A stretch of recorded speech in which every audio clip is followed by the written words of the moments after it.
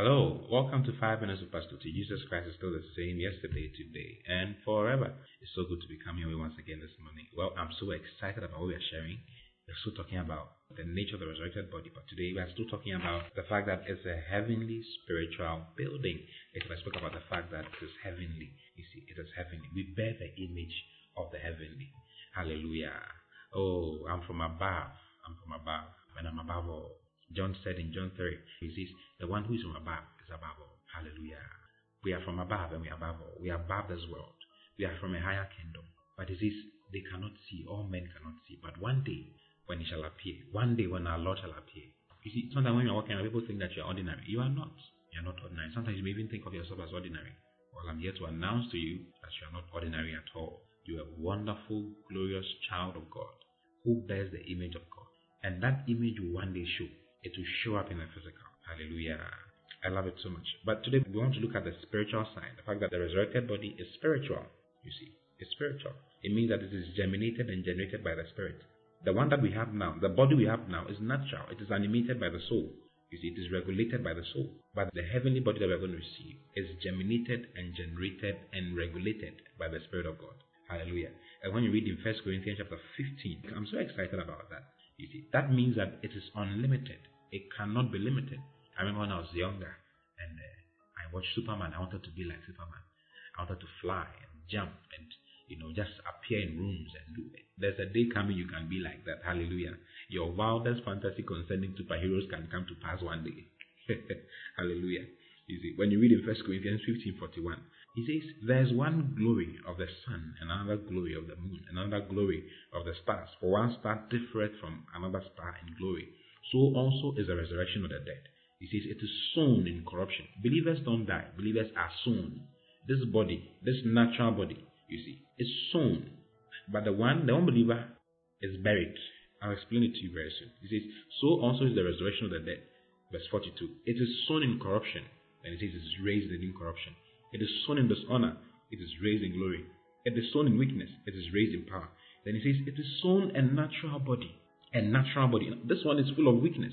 This natural body is full of weakness, full of sickness, full of terrible things. You see, full of unnecessary lusts. It says it is sown a natural body. It is raised a spiritual body. It is raised a spiritual body. There's a natural body and there's a spiritual body. This one is natural. The one we bear now is natural. But there's a day coming that we are going to bear a spiritual body. A spiritual body that is unlimited. That can do anything. That can go anywhere. You wouldn't have to walk from your work to your house. You wouldn't have to, we can just appear and disappear. Jesus' life shows us, when you look at Jesus and how he behaved, how his body was when he came from the grave, you understand what I'm talking about.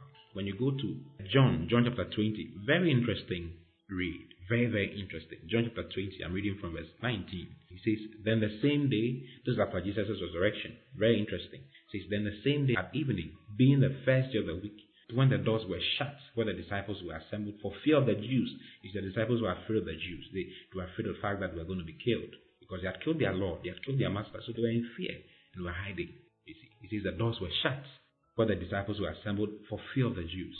Then it says, then came Jesus and stood in the midst and said unto them, peace be unto you. And when he had so said, he showed unto them his hands and his side.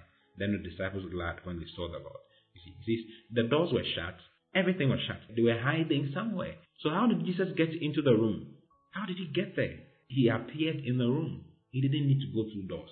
He didn't have to come through the window. He didn't come through the roof. He just appeared there. Everything was shut, but he appeared there.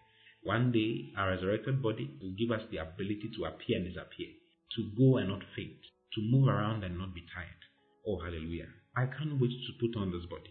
It is a spiritual body. It is germinated and generated and regulated by the Spirit of God. The wind bloweth where it listeth, and thou cannot tell whence it cometh from and whence it goeth.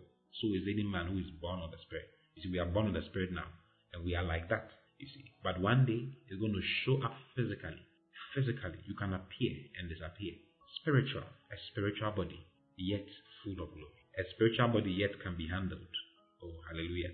When Jesus appeared, he said, handle me. Touch me. You see, touch me. Because some of them could not believe. You remember, Thomas said that unless I see, because when he appeared, he was not there. If you read down, you see it. You see, if you read in verse 24, same book, same chapter, John 20:24, it says, But Thomas, one of the 12 called Didymus, was not with them when Jesus came.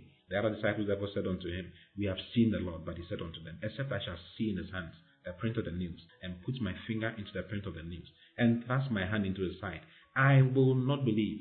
And after 8 days again, his disciples were within. They were shut up again, you see, and Thomas with them. Then came Jesus, the doors being shut, you see. It says the doors were shut again, and Jesus came and stood in the midst, and said, Peace be unto you.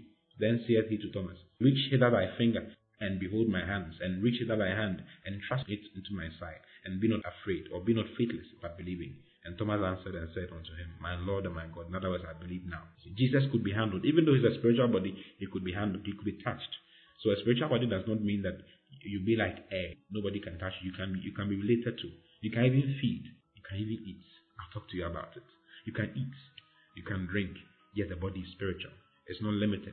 It cannot be limited by time, by space, by volume. Nothing like that. Oh, hallelujah. It's not going to be limited by weight. So all those who, if you are so big, one day God is going to put you in proper shape. Well, it's good you work on your body now, but one day He's going to put you in proper shape. Oh, hallelujah. I can't wait for that body. A glorious body. You see, the intent of this broadcast is to stir up your hope for the future so that you will live. It says, anyone who has this hope in Him purifieth himself, even as He is pure. Oh, hallelujah. I love you very much. I'll see you again tomorrow. Until then, God bless you. Bye-bye.